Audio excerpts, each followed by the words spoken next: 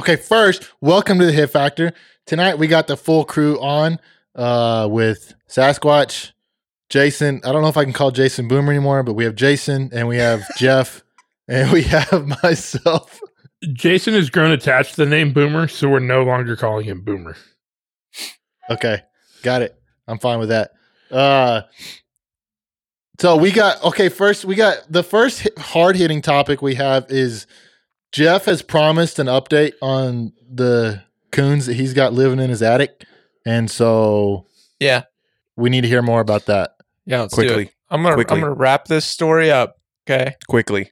All right. So the raccoons were gone a long time ago. I think I already said that. They were gone almost immediately when I did the little trapdoor up there. So they're gone.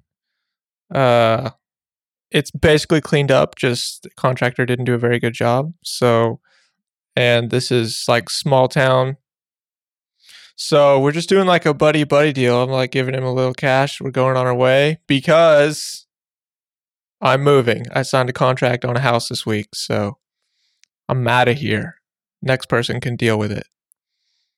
So that is the climax of the story. I'm out of here. We closed March 19th on the new house. Did you buy a house without having yours sold? Yes. Have you considered how hard a raccoon-infested house will be to sell? What raccoons?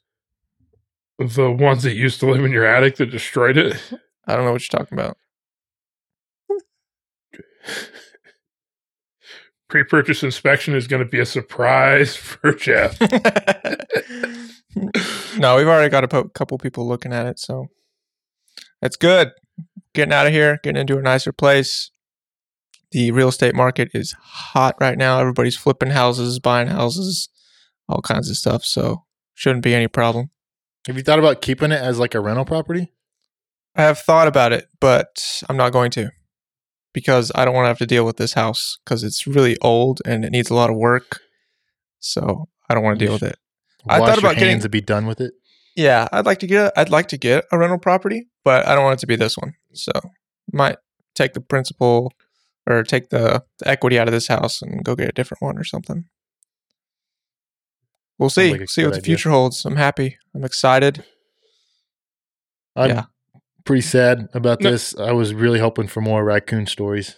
But When shopping for the new house, how much effort did you put into reloading room and dry fire room in said new house? Bro. All right, so we got a 2-car garage and a 20 by 30 shop, insulated shop, and 3 bedrooms, and I have 1 kid. So, yeah, I'm basically going to have a workout in the garage, Jeep out in the Closet. shop, reloading room. The safe will be in the same room as my reloading stuff. It's going to be a good setup. It's going to be real nice. so like your prison gym is going to be like insulated now? Yeah, it's going to be in the garage. It's going to be awesome. How is that going to harden you up if you're not working out in those cold 35-degree Oklahoma days? I don't know. I'll get soft, I guess. Oh, that's another thing we need updates on. So you got fat earlier Yeah, I and did. you're trying to be not fat. So how's that going? It's going good. It's going When did as you get planned. fat?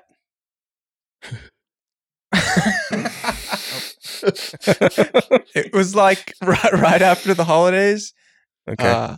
I gained like 15 pounds, 12 or 15 pounds, which looks really terrible on my frame. Did you guys not see the pictures? Those pictures need to be updated to the Facebook page. I don't think those ever went public. We need to get those public. I don't remember seeing pictures, and I don't want to see them anyway. Good I'm call. gonna send them again right now. Oh yeah, so I gained like 12 or 15 pounds, got fat. Like I used to have some abdominal definition and like all disappeared. It's like one solid muffin top. Yeah, it was not pleasant to look at. And I knew that. Like I know anything over 180 pounds, I look like dog shit. So yeah, but it was for the challenge, the transformation challenge. So yeah, we're on track. I'm back below 180 pounds. We started the challenge at 188 pounds. You got up to 188. Yeah, buddy. 188. I was 173-ish before I started. I was 173-ish at Area 4 in September. That's pretty. I mean, that's a pretty good amount. So you're what, 30 days in, Yeah, about 4 weeks. and you've lost like 8 pounds already. Yeah, I mean, some of that's not legitimate pounds. It's just like water and food and whatnot. But yeah, I've lost probably about 4 or 5 legit pounds. Yeah, And you got so- another 60 days. Yeah, I got another 10 weeks. But you kind of fell off the wagon because you told me you had coffee the other day. I didn't fall off the wagon. I went 30 days no caffeine. It's supposed to go 90 days, no caffeine. No, I was supposed to not be addicted to caffeine anymore, and then incorporate it. So I still have like coffee on the weekends now. So I had Sounds- two Sounds cups you're of addicted coffee. again. Yeah. Saturday, Saturday morning, I had some coffee. We're not addicted now, so we can start having some coffee. But no more Mountain Dews and no more high stim pre-workouts.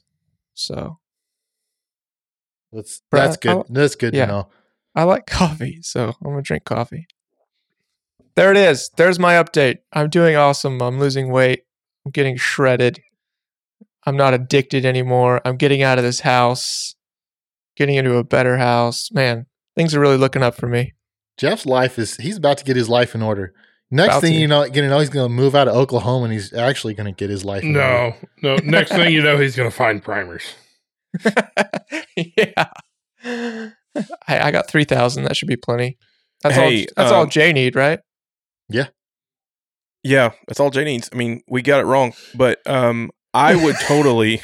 If anybody out there wants to buy primers for $400 a brick, give me a call.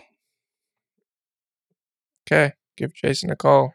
I'm holding out for 1,000, just like GameStop. Yeah. If you do give him a call in the middle of the night, please. Yeah, anytime after 8:30. Yeah, Boomer's number is 407 635.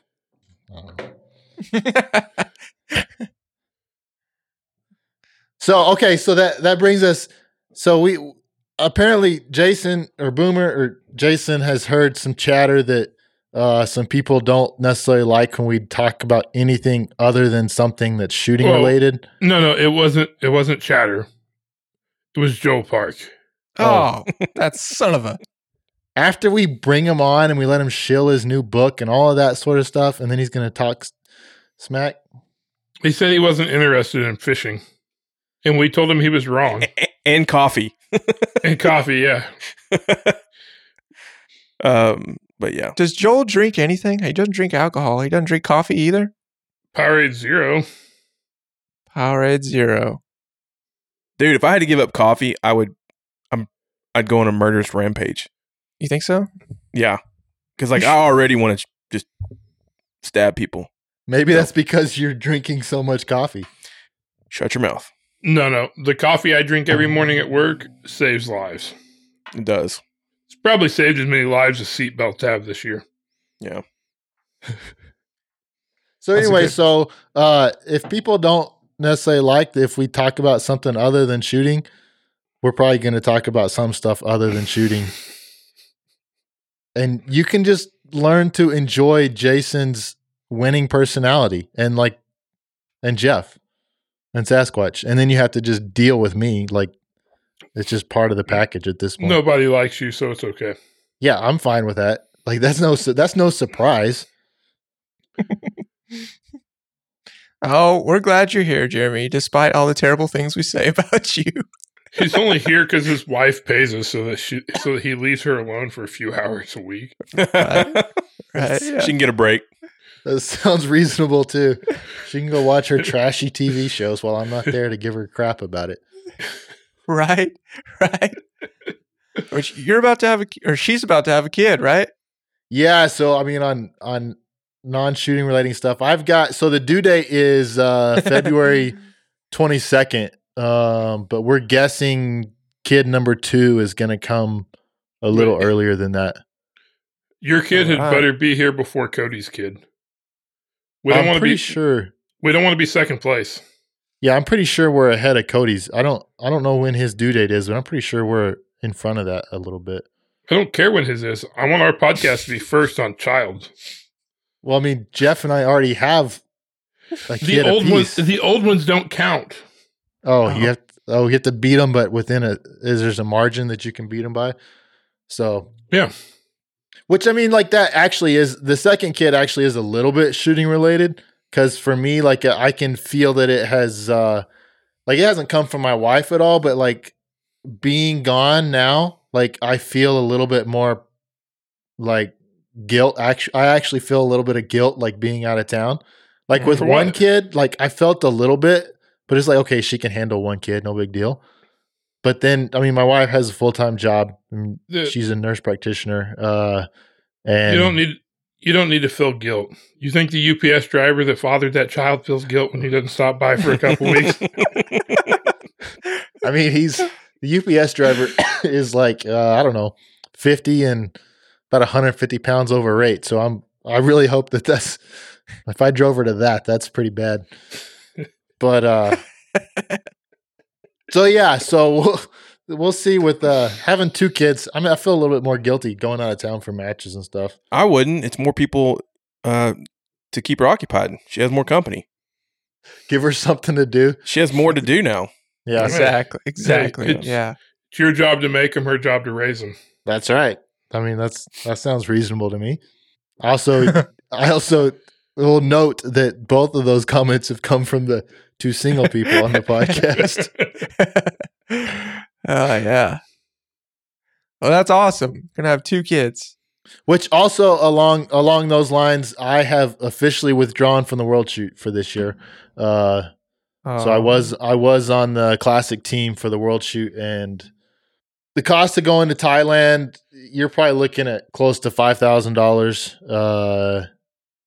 I'd be gone for 2 weeks, and then you just add on top of it all of the going to a third world country with a gun in the middle of a worldwide pandemic. It just kind of all added up to like that doesn't seem fun to me anymore. So I'm not going to Thailand this year. What could go wrong? Yeah, I can't imagine trying to get back in the country with guns and all that. Like you can't even ship ammo over there. So you have to spend like $600 in ammo just to shoot the match over there. So yeah. Not if you shoot doubles on every single target, if you know what I'm saying. Well, I'm saying. I don't have the skills that some other shooters have to be able to do that. That's unfortunate. Do you Yeah. know of any other shooters that are dropping out? I haven't spoken to any. As far as I know, the rest of the classic team is planning on going and being there. I don't know how they'll fill my spot for the team. I think Paul Kerr was fifth in qualification. So if they go by that, then Paul would get to go if Paul still wanted to. And so in that regard, I don't feel bad because Paul's a great shooter. And they will still do really, really well as a team if Paul's the fill-in for me. And I'm sure if Paul isn't, then they'll find another good person to fill in. So that won't be a problem, I don't think. That's a good thing. The U.S. has lots of shooters to choose from, and replacing a Jeremy Reed is not real hard. Like you can pretty much just close your eyes and throw a dart, and you'll find somebody better probably. Did they reach out to a Jeff Cawthon? Yeah, they've been filling up my inbox, man. I can't delete the emails fast enough. They don't know the proper smoke signals to communicate with people in Oklahoma, so I doubt he's heard from them. No, So, yeah, they haven't that's- reached out to me. I don't know. That's where I'm at. All right, so Super Squad. So nationals, we've got our first nationals coming up in May. First weekend of May, second weekend of May. Mm-hmm. Yeah, It's low Way too cap, the early. Beretta low cap nationals. So you got production, single stack, L10, and Revo, Revo. and we're all signed up. Are we all signed up for it? We're all signed up, but we don't all have spots. We're all signed up. Who's waitlisted? I am. Oh, I bet you'll get in. He'll get in. in. Yeah, that won't. I don't think that'll be a problem. No way that match Did sells out. Did you call him up and ask him if they knew who you were? Did I? Yeah, you know who I am? No, I didn't. First of all, I didn't see a phone number to call anyone. So, but no, I did not call them up and say, "Do you know who I am?" Headquarters. Say, call headquarters. Call I headquarters. Say who's in charge here. I I'm gonna get my mom to call him. You know who my son is? I'm gonna tell a real quick story. When I was like 16, I went to get a job interview, and my aunt drove me because I didn't have a car at the time. And she walks in, and she knew the person that owned the business. And she's like, "This is my nephew, and he'd like a job here." And I was like, "Oh man!" And of course, they never called me. It was pretty funny. Yeah. But that'd be pretty much the same thing. Except that they'd let you in because They they might know who let you me in. are. Yeah. But yeah, No, we're all signed up. There was empty spots, and I was like, "Oh, I'll sign up." And then it was like, "Oh, it's full," and I was like, "Okay." I don't know if those people have just not squatted yet or what. Yeah.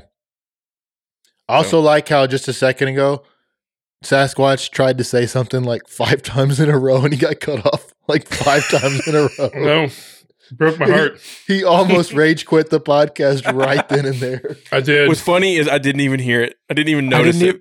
I didn't even notice either. No, it hurt my feelings. Spit it I out. play video games with some guys, and Jared's one of them, and it's always we'll be talking, and Jared will like up, and we just and we don't do it on purpose, but it's pretty funny. I must not even hear it anymore. And one of us has manners, and like we'll let the other one finish when You they are a good continue guy. over top of them. Boomer. Who would have thought that the You're a good guy. Sasquatch has the best table manners? That brought up an interesting topic for us in our little chat in how they form super squads and that sort of stuff. So we're going to talk a little bit tonight about how we think super squads should be formed. So in my time in the sport, they've gone through a couple different things. When Voigt was president, the super squad was mostly like if you were a known name in the sport, you got put on the super squad. And it didn't necessarily matter previous match performance so much. And the only way to get your way onto that is to like do well at lots of big matches over and over and over again. Like you had to like be like they had to really think, oh, this guy might actually win, because they didn't want somebody coming off the super squad not winning. But it wasn't necessarily like if you placed 8th or 9th in nationals, that wasn't going to put you on the super squad the next year, right?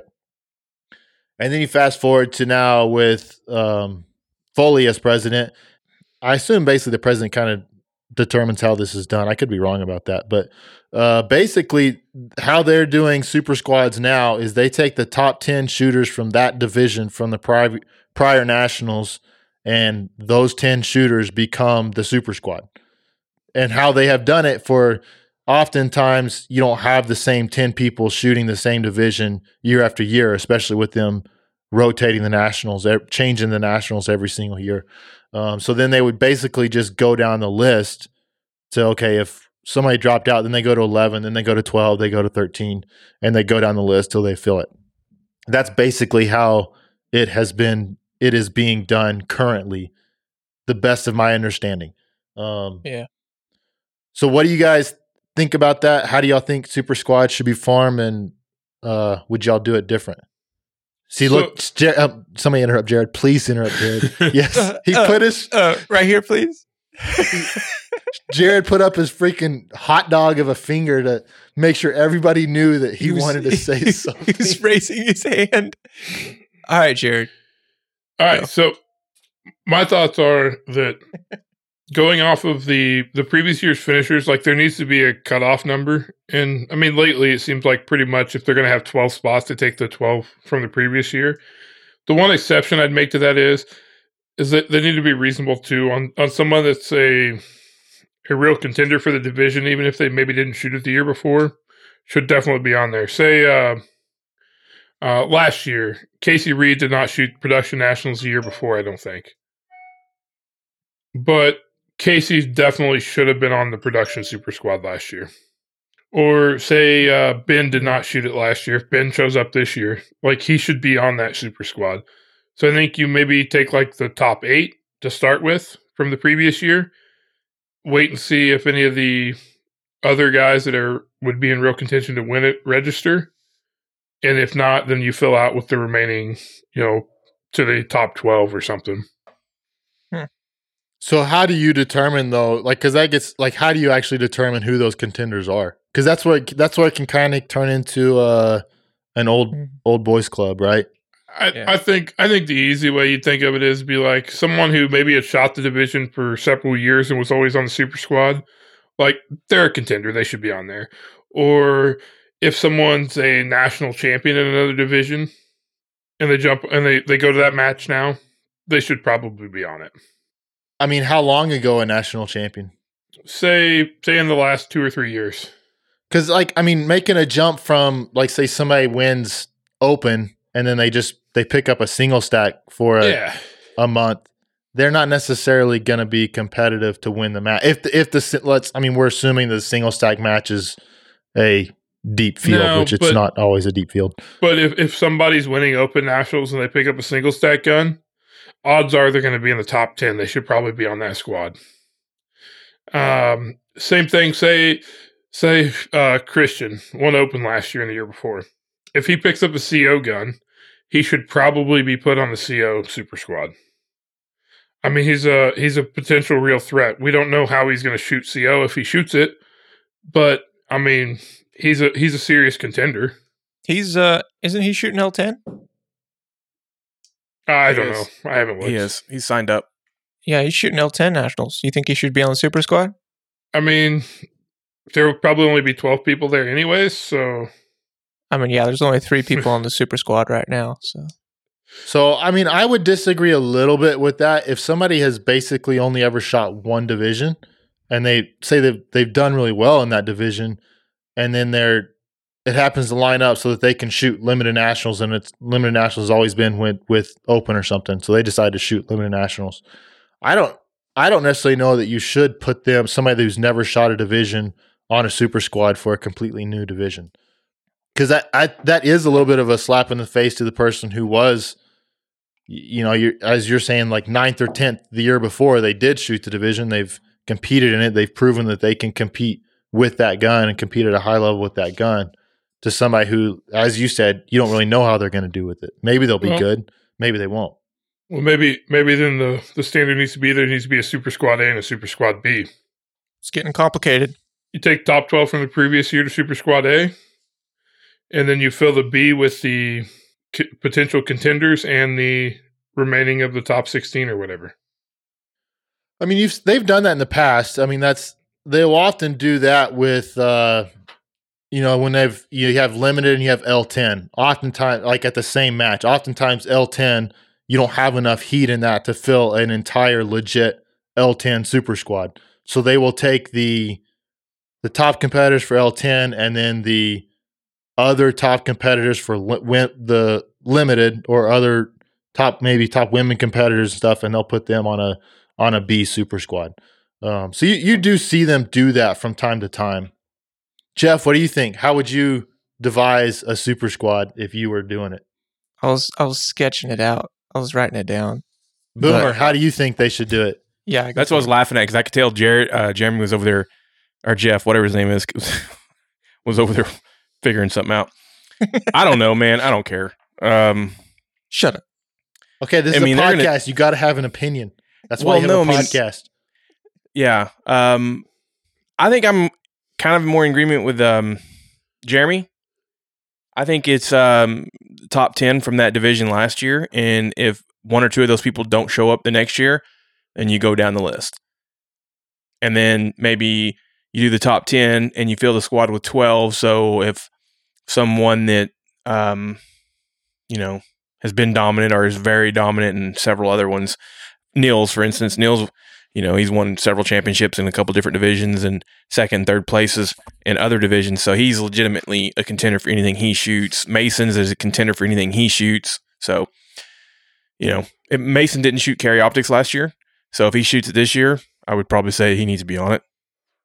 But after the first maybe 10, because like you said, you don't want to kick off a guy that was 10th place because Mason wants to shoot it. I mean, I don't know, maybe you do, but then it's going to be completely a just whatever they decide. And I'm not trying to insinuate anything, but it's just going to be kind of, it could just turn into, well, this is what we want to do. So, well, see, and I don't think you're not really kicking anyone off. There's a clear cut, like if you made the top 10 or the top 8 or whatever last year, you're going to be on it. And then they fill by president's choice from then on. Yeah. Okay. Sounds good. I could get down with that. I think it's all stupid. My idea is the best. Okay. Oh boy, I can't wait to hear this. Jeff's probably going to have him like pick a number out of a hat. This is somebody who cannot multiply 3.7 times 2, and he's come up with the best solution. So, and there's lots of math. Lots of math. Great. Probably Oklahoma math. All right. So I'm kind of taking this idea from another sport, and except also sort of combining it with some of the things y'all have said. And it's not specific. Some of these numbers would have to change and be figured out. You need more figuring, but this is going to be a general idea of what I think could work. First, you got, if you're a national champ or have been a national champ in the division that we're talking about, you're automatically on the super squad.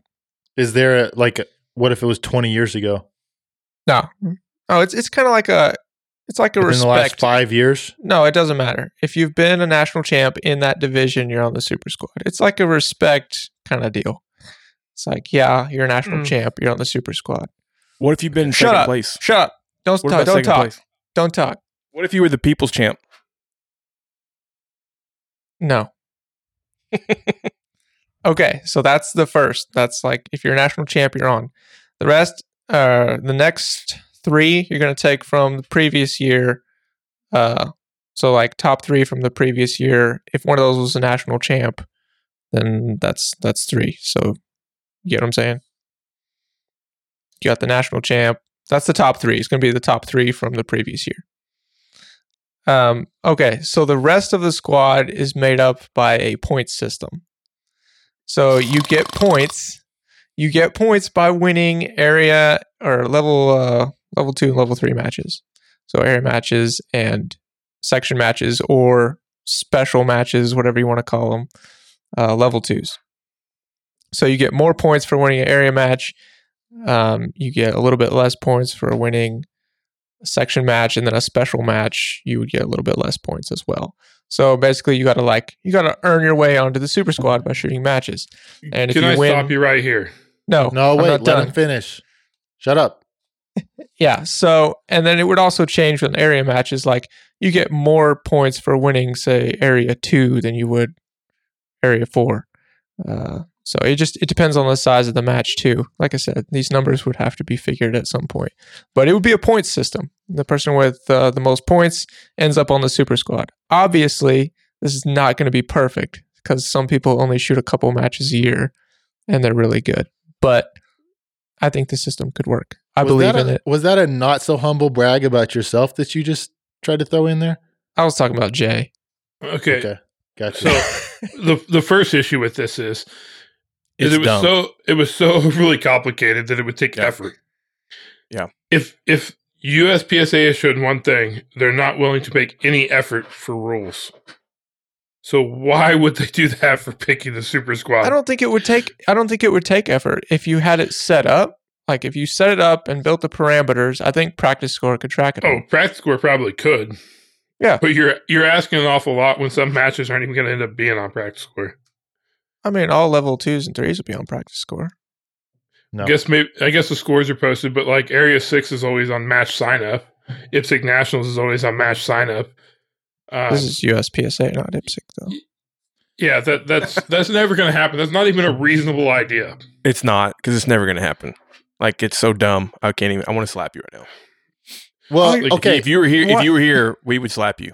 You know the Billy Madison movie? Yes. When the one guy tells him everyone in this room is now dumber for having heard that. Jared. That's the first thought that comes to mind. Jared's never. I don't even want to talk to Jared right now. I'm mad. I think it's a good system. I think it could work. I believe in it. Who's going to do the work, though, dude? I mean, seriously, what work? I mean, figuring out, tallying up all that stuff. Like you're. That's not the thing. Hard. I'll do it. But I like that when everybody's like, "Hey, you see these, hey, let's do this thing to make this better. And it's like this. And he's like, well, who's going to do all that? I don't know, somebody. It's like, yeah, exactly. I mean, that's not that hard. You have the competitors submit their points. That's how they did it for the World Shoot teams, is that the USPSA headquarters did not track where the team positions were or anything like that. The competitors submitted their points that they earned at the matches. Obviously, a competitor could lie, and if there's some weird anomaly, that the USPSA could go back and look like, oh yeah, that's not right. Because the other competitors would, like with the US team, the other competitor, like if somebody checked. Yeah, if somebody lied to make themselves fourth place, and the person who should have been fourth place, they would have done the math on it and been like, hey, I was supposed to be there. Why did that not happen? And they would, they could figure that out. So like that part's not that hard to figure out. You should have the competitors submit it. The biggest problem with Jeff's plan is that, one, he's assuming that people are going to commit to a division for a year so that they're going to all earn points in that division. Because, you could do that. And a lot of people shoot single stack nationals. They don't shoot single stack the whole year. So if it was a point system based on nothing but people that shot single stack throughout the year, guess what that super squad's going to look like? A lot of A, B, and C class shooters, because they're just going to accumulate the most points because they shoot the most matches in single stack. So it becomes an accumulation deal rather than an excellence performance type deal. I don't think it would, though. I mean, you don't really see. I mean, some you do, but I feel like normally there is at least one good single stack shooter at a match. One. Right. Yeah, but that one person would get the points, and then they'd be on the super squad. So second place. So we have a one person super squad. It's great. There's lots of matches, but that's what I'm saying. There's like usually at least one good person at each match. Like it obviously doesn't work as good with divisions with less people, but I think it would still work. I think it's a two. I like in theoretically, it's a great plan. Like theoretically, like that's how other sports do it. But the problem is we have 20 million different divisions, and so then like that, like theoretically it would be, it's a good plan. But do you think it might get people to commit to a division though? If they're like, oh well, if I don't shoot this division, I know I won't get to shoot on the super squad. I don't think it would. No. It might get some people that are just trying to get the last few spots, like, but I don't think it would get like the top guys that are, or that are usually, winning, or in the top 3 or 4 that have been, that way. I think they're going to shoot what they're going to shoot. I think you got some guy. No, and you got some guys like, I'll say Coley. It seems like he shoots limited almost all the time, except for L10 and then maybe production if it doesn't get in the way.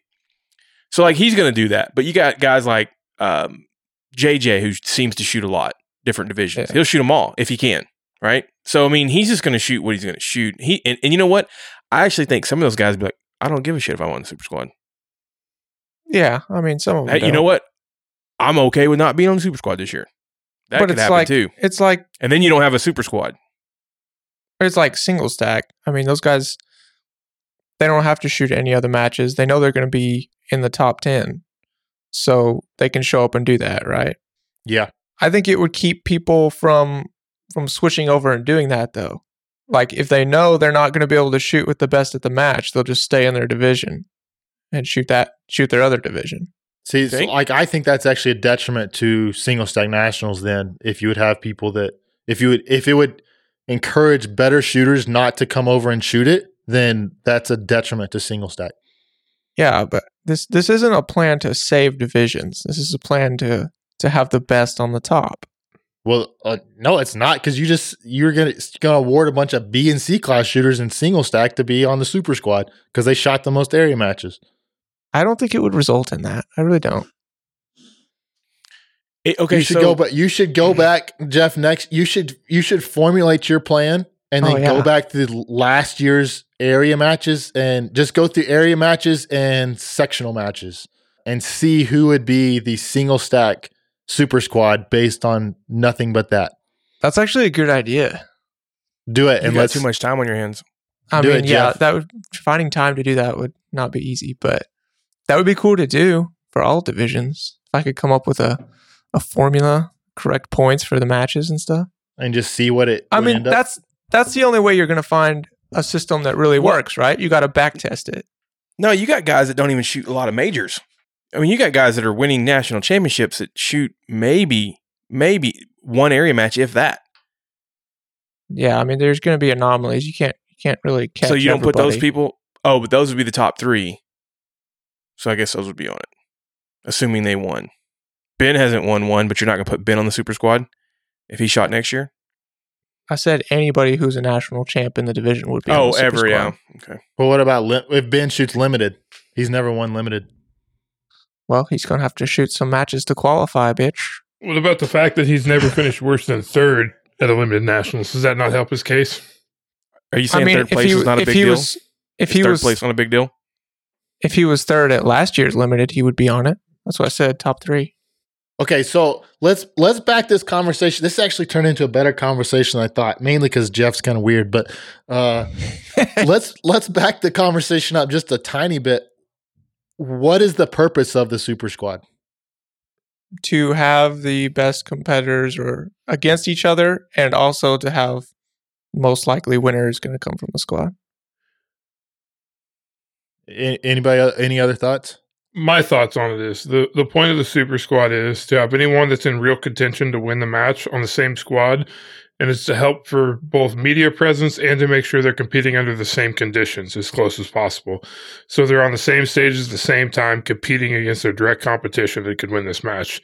It also helps USPSA as far as media by making it easier for like Shooting USA to film that squad. It's always been my understanding of what it is. Jeff, is that you? I mean, you kind of said that, but are you in agreement? I don't necessarily disagree. Okay, add more, because if you don't, I don't necessarily disagree means you have probably some sort of disagreement. I just wonder how much the media deal really impacts how it's set up. I don't know that it has that much weight in it.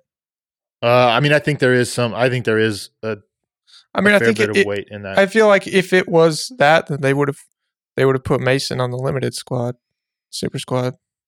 Well, but again, they were used the process that they had, which they are saying that their process does that. I mean, nobody's necessarily shocked that Mason won limited, but also it would not have been a shock if Mason went from his production gun to a limited gun and he came in 15th place.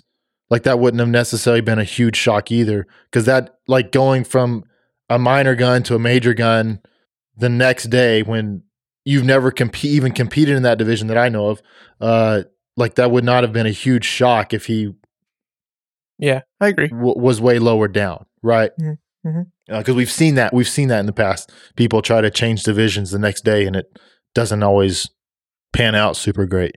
And I'm not trying to sell Mason short. I mean, obviously Mason, he did win, so I don't think I'm slighting him in that manner. But so, like, yeah, I agree with that. The whole point of Super Squad is that you want is competitive equity, and because there's also an aspect of accountability. Like the Super Squad helps kind of keep themselves accountable, whereas you get pick a name, somebody pick a Todd Jarrett, somebody who's famous in the sport, so to speak. They're not on the Super Squad. And I just picked Todd Jarrett. I'm not picking on Todd, but they're on some squad completely by themselves, so to speak, and they want to argue a call about something.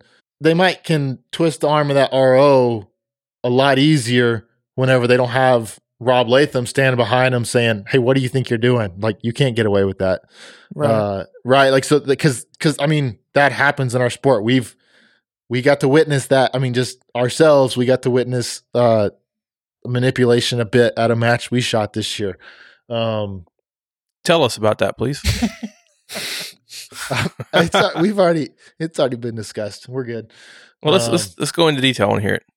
So, there is, but there's, so it's interesting that all of you guys said that, but nobody said anything about rewarding past performances.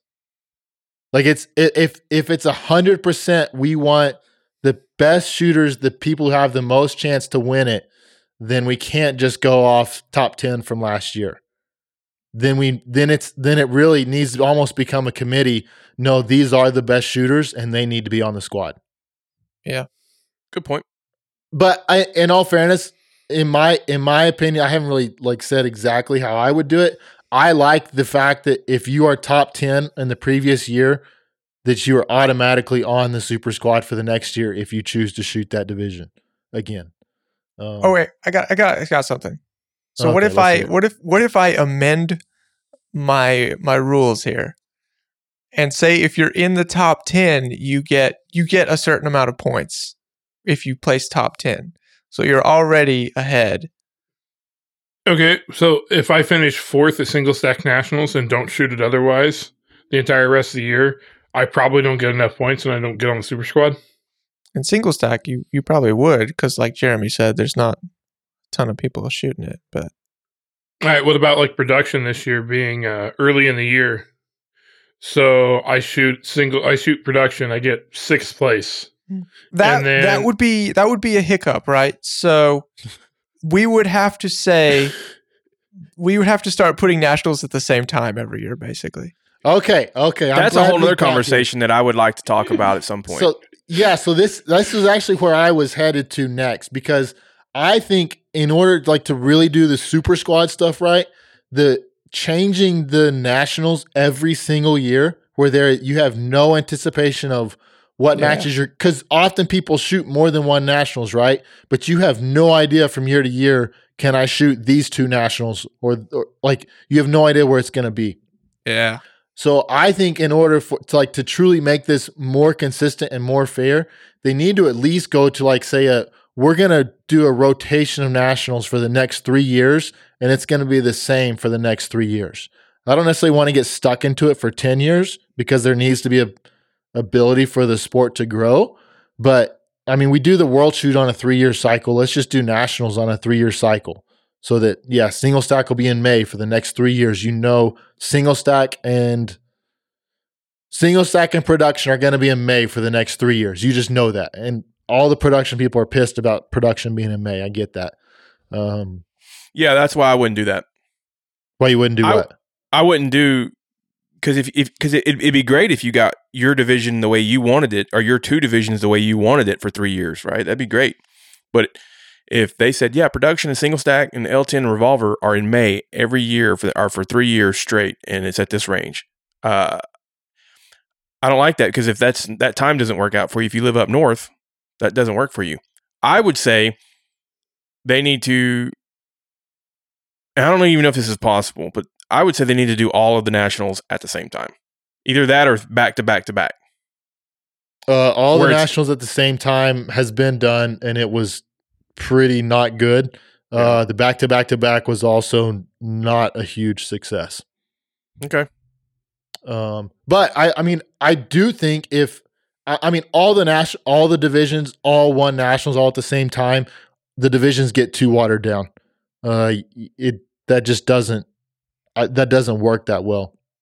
Maybe if you went, you could do them all. No. At least agree to do them all at the end of the year. Do them all August through October or something like that. Yeah, I don't disagree with that. The single stack deal is they've kind of tried to pair other stuff with single stack, and that's kind of got them in a little bit of trouble. I think, but I do think if it was somewhat reasonable towards the end of the year, like Jeff said, and you break it up into 2 or 3 matches and pair a few stuff up together, however the best way that you can, and then say this is how it's going to be the next 3 years, then people will plan accordingly. Yeah, that's people are just going to have to adapt and plan ultimately. Yeah, you can't set it all up so that it's perfect for everybody. That's not going to happen. Yeah. Yeah, Jason. Well, no, I'm just saying if it's not perfect for everybody, then it's not perfect for everybody now. So why change it? Because it's too early. No, I'm with you on that, and that's why I said do them all at the same time or somewhere near the same time, because you're not having some of them in May. You know what I mean? And then May is retarded. So that was the big deal. I don't know why they did that. I don't know what the thought process was. Maybe it was just, I'm not trying to be critical of it, because Last thing I want to do is have somebody message me and be like, you don't know what you're talking about. And I don't. I'm admitting that. I don't know why they did it that way. But, man, look, watered down, I mean, yeah, I guess maybe they do. I don't know. But, some of these divisions just may need to go if we're too worried about them being watered down. If you got to put 4 other divisions in with your nationals because you can't have a standalone match, then maybe that needs to go away. So, yeah. Okay, so the why for May is because USPSA piggybacks single stack nationals onto the 1911 Society single stack classic match as their nationals because that was a standalone match. The single stack society, I think that's the name of them, had their match in May in Paso Park. That was before single stack was even a division in USPSA. That's why Rob Latham had like 16 in a row or whatever. So then whenever USPSA formed the single stack division, they said, okay, y'all are having this big national match in May that's always in Paso Park in May. Can we just make this our national championship? Because then USPSA basically got a national championship and the match was already there. It was already on the ground. It was already being run. They didn't have to do that much. And I don't know what all went on behind the scenes as far as what they had to actually do, but the match was already there. Fast forward then to after Foley got in office, and the last match that 1911 Society ran there in Paso was not a very USPSA type match. The highest round count stage was the standard stage at 24 rounds. There was no stage over that. The next closest I think was 18 rounds, and it was basically 18 rounds, 3 set positions that you basically. It was not representative of the sport of USPSA, and so I think that's when then Foley kind of took control of that match. Is that no, if this is going to be a USPSA Nationals, it needs to be representative of our sport. And so then it got moved around. Then that was about the year that they had all the nationals, one big nationals all together. And single stack has kind of moved around from different times of the year. And then last year they tried to have it back in May and they couldn't, COVID. So then this year it is back in May. And I think this year wouldn't have been a problem so much. It's just that they put in production with it in May, and the production shooters don't like that. Sorry, my voice is about totally gone, and so it sounds like it probably sounds like I'm trying not to cry over here. He's getting emotional about that. I'm getting real emotional about this match. He's crying about single stack. I am. But I know that it doesn't seem like there's really a solution. There's too much going on, and every time I hear somebody's solution to something, I'm just like, okay, whatever. So it's kind of how I feel about this conversation. Because in my mind, I think they should have them all together, and this jumping around stuff is, can't really do that in any other sport. Or I mean, maybe you can. I don't know, but it seems like you need to be I don't know. I like the idea of being dedicated to one division. Yeah, I did for the majority of the year, and then that's what you compete in. You basically cast your whatever you want to say, pick your poison, and that's what you go for. And I don't know that it really waters it down. It is what it is, but just me. So when I first started going to nationals were in Vegas. They were in Vegas every year. Like you just knew.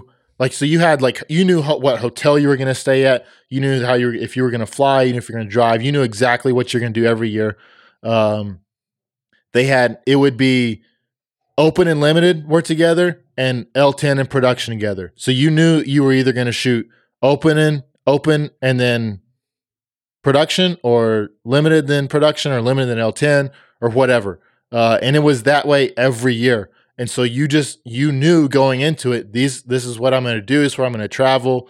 And so all of that stuff kind of became easy. It was easy to plan the year around it and figure it out. Obviously, single stack was in May back then, and Revolver was in Vegas for a long time with the others till they paired it with single stack. But having some sort of consistency so that people can kind of know what to expect from year to year, I think is really good. I think the other problem with production going to May this year is we just had production nationals in October.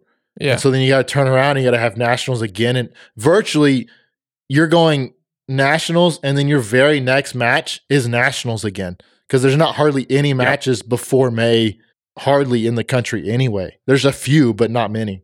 Well, you take like where I'm at, like you want to take some time off into the shooting season, and then like today it's 8 degrees and there's snow on the ground. It's like you're not training yet. No. Yeah. No, and it worked okay for single stack because I get it. For most people, single stack was their secondary division, and so having single stack in May for people is like, okay, yeah, I can throw on my single stack for a month at the start of the season. I can go shoot nationals, go have fun, and no big deal. I can do that, and then I have the whole rest May through the rest of the season to shoot my normal division, and so I get why that worked with single stack. I also get why it doesn't work with production, which used to be a main division, but it's becoming less of a main division, seemingly. Right. Yeah.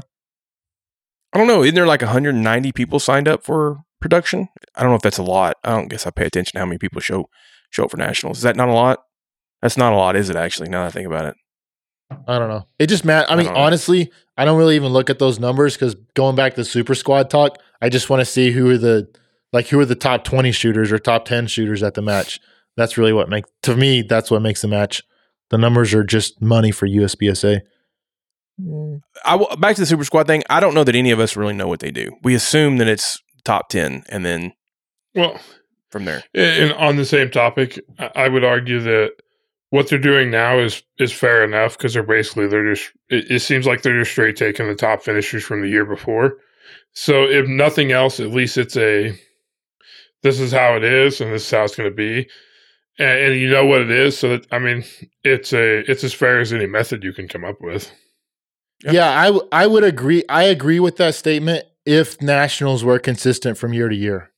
I think having nationals be completely different from year to year, that makes it that changes it, right? In my opinion. And what I think they should do, think there does need to be room in it. Sorry, I didn't mean to cut you off. I'm going to cut you off, good. Boomer. I do think there does need to be some sort of room in it for you have a Niels Jonassen who hasn't shot limited for the last year, and then he signs up for limited. Well, obviously he should be on the Super Squad. Like if he's going to shoot limited, like that's like there should be some breathing room in that for some common sense placements, if that makes sense. Yeah. I think what they should do is kind of what they did last year. I think this is what they did. So as soon as I say this, I may realize it's not what they did. But PCC should be standalone. I don't care. It should be standalone. I don't care if it's a money loser. It's something that's completely different from all the other pistol divisions. Yeah. There. You just don't want it at your match.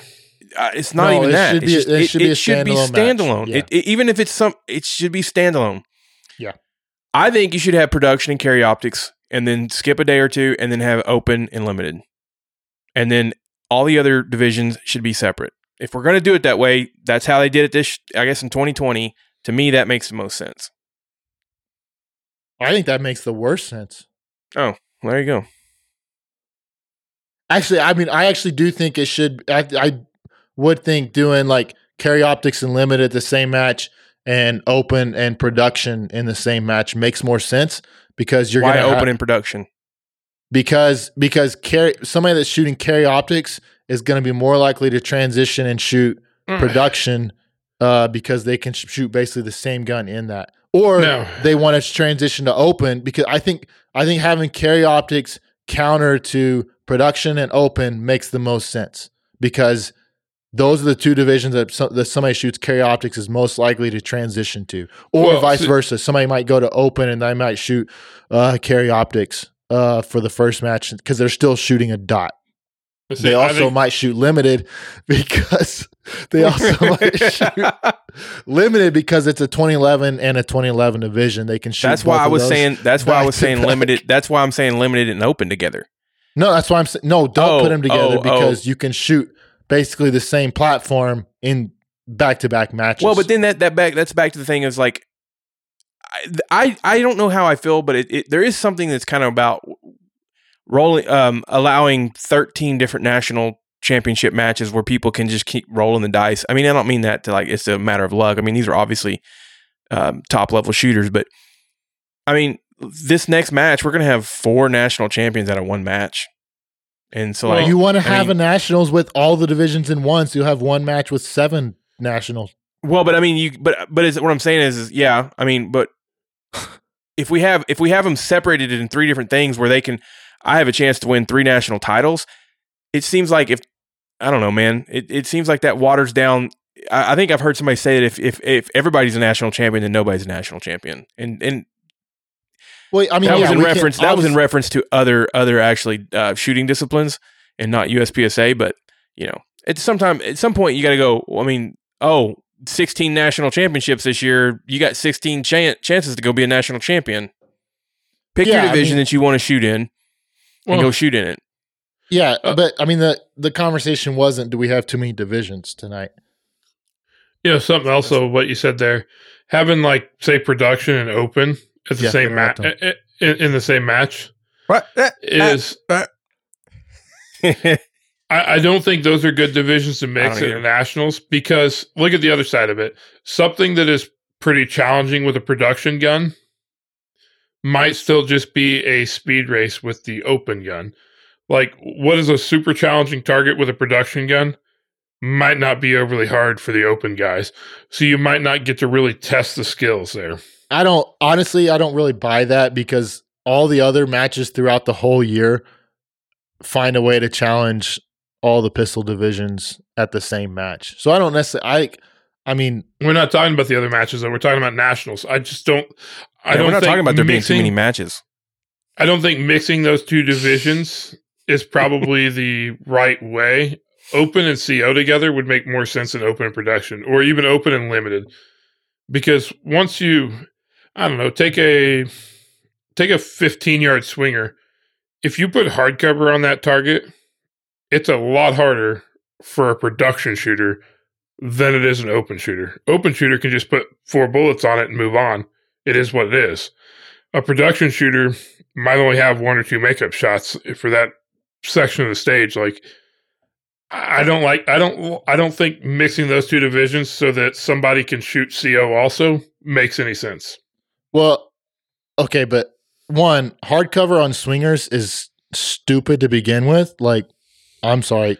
Making an example. That's stupid to begin with. But a good stage design, it doesn't matter if you're shooting open or production. Like, it's still going to be a good stage. Yes, the stages are going to change because of the major, the dot, the capacity. Like, that's going to change the hit factors drastically. But that doesn't mean that you can't have the same match and it still be a good match for open and a good match for production. But the functional accuracy of the guns are basically the same for both of them. So, but what I'm saying is, to make the match challenging to where it separates the top from the bottom is going to be a lot harder to do without making it stupid for production. I just disagree with that sentiment.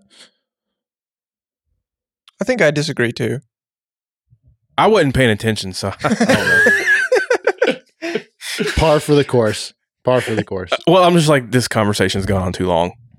If they mix those divisions, they're going to take your Social Security check away.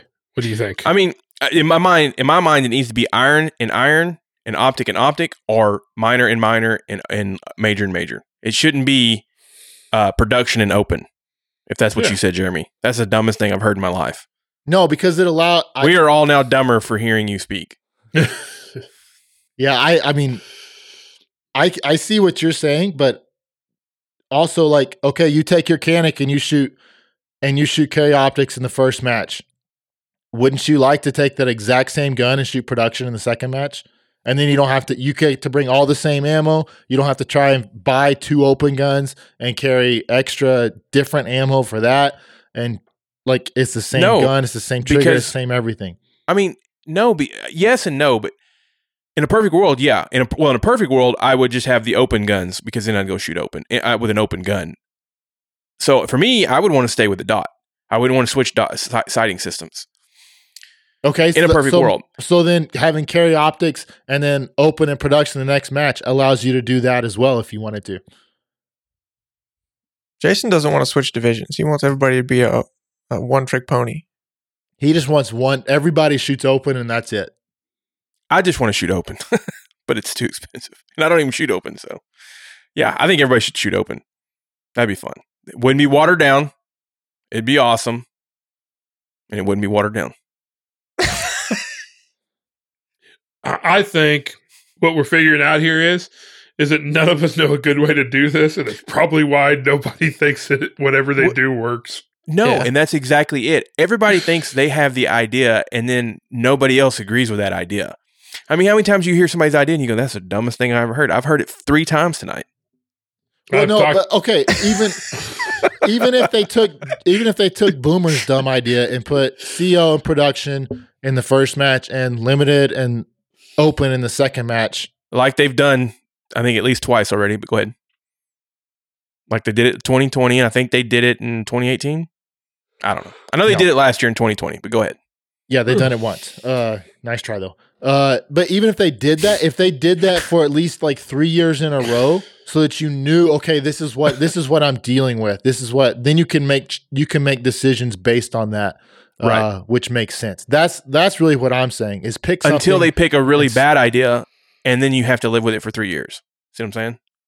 Boom, dude. I think a really bad idea for 3 years would be better than what they're doing right now.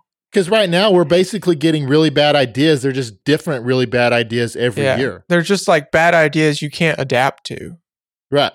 So just pick something and be like, this is what it's going to be for the next 2 or 3 years. So what was bad about 2020 then? If this was in May, what we're doing right now, and I knew it was going to be in May for the next 3 years, like I wouldn't love it, but I could adapt to that. First of all, it shouldn't be in May anymore. That I don't like that timing. Seems weird to me, and I'm saying that not nicer than I want to say it. Well, we shouldn't have a Nationals match in May. Yeah, I mean, Jeremy told us why it's in May. I don't care that just because they've been doing it wrong for so many years, don't mean they need to keep doing it wrong. Like, how is it okay? Well said. Until we add production, now all of a sudden it's dumb. Like, I don't know. So the solution is this: they need to put us in charge of telling them when to do nationals.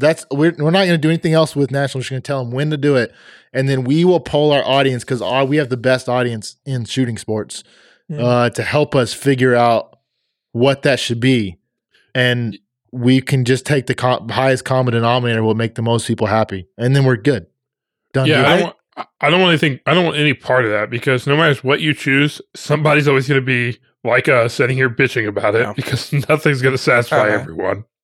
Why do you care about that? I don't care about other people's. Does that bother you? You're right. Well, they need to send. I want nationals in Kansas City on a day when it's about 72 degrees with low humidity. Perfect. So there's like 2 days out of the year that fit that description in Kansas City. Yeah. I think you could poll a lot of people and you would probably have very few people with the same answer. Exactly. That's why you just have to give them options. You got to give them options. I would take up for anybody that's in a position of running anything because it's like you're never going to make everybody happy, and you can't sit there and take input from everyone because you're going to get too much dumb ideas like some of y'all's. And you know what I mean? And you're not going to make it, no matter what they would do, let's be honest. Okay, other than not having the Nationals in May, they're going to get half the people that are going to bitch about it. Let's be honest. It's just the way it is. But if everybody said they didn't want it, if everybody said they didn't want it in May, then maybe we could not have it in May, though. Yeah. I mean, it wouldn't be hard to come up with 3 reasonable plans. Like, we're going to do these 3 things, and then you give those 3 options. You send those out for people to vote on, and you go with, okay, the most popular one, we're going to do that for the next 3 years, and we're going to commit to it. Yeah, I like that. But I'll give you a quick example of when you ask people where should they have, don't roll your eyes at me. You son of a bitch. You asshole. When you ask people where they should have nationals, they're going to say the best range nearest to them. I mean, for me and Jeff, and we're going to Tulsa or Fort Smith, right? I like or Tulsa. Kansas City, yeah. Because I'm hearing people like, when we have it in Utah, half the country's got to fly, and I'm like, look, if you're no matter where you put that, if you're 8 hours outside of it, pretty much everybody's flying. So no matter where you put a match, there's 8-hour circle is only so big, and then the rest of the people have to fly. So where that match is in the country does not matter, in my mind. With one exception, 66% of the people are going to have to fly. It is good when it's somewhere that's easy to fly to. So yeah, well, there. Orlando is easy to fly into. Vegas is easy to fly into because even smaller airports like Kansas City are going to have direct flights to those. So that is a good reason to fly into those. And even with it being in Alabama next year, like Atlanta is a reasonable airport for that match, and it's easy to fly to Atlanta from pretty much anywhere in the country. Okay, I 100% am. I think the Nationals should be at the range that can have the best Nationals and the best match. I agree with you. Like all the other stuff is 100% ancillary. Where can we have the best match? And right now, the best place in the country to have the best match is in Cameo, Colorado. That Nationals should be there. Like it is the nicest range. It's the coolest range. The weather's going to be super. It's going to be as consistent as anywhere. And they they will charge USPSA next to nothing, and they will pay for all the props. They have all the props. They have all the bays. They've offered to build like an extra 12 bays on their dime. They'll pay for it. USPSA doesn't have to pay anything for it. And that's where Nationals should be. And if somebody builds another range that's equal to that, then you can alternate. Correct. I'm kind of interested to see the new subs range that they've rebuilt it. Oh, it's not. It won't host the Nationals. It can't. Oh, okay. The bays, they built real super narrow bays. Cool. Well, I think Jared should decide. I think he's had the most consistent, best ideas. So, and most realistic. Nationals is going to be in Kansas City from now on, unless I ever move, and then it'll be wherever I move to. Hell yeah, it's close enough for me. Somebody else can figure out all the details. No, one last thing on that though is I like the idea of Nationals being the same place, the same time and place, general time and place, multiple years in a row. But I also like the idea of Nationals moving around because one, it's nice to go to other places, but it's also good for just the sport in general. So if you kind of move from the East Coast to the West Coast to the middle of the country, it'll probably get some people that will not have the opportunity to shoot it otherwise because they can't or won't fly to Florida or Vegas or wherever. So it is good if it moves around a little bit, just not every year. Here. Whatever. I disagree. You disagree with everything. If we're not talking about a 1911 that costs $10,000, you disagree with it. I disagree. 10,000 is too much for a 1911. All right. That's it. Let's pinch it off. Pinch it off. Peace. Oh, stop recording, damn it.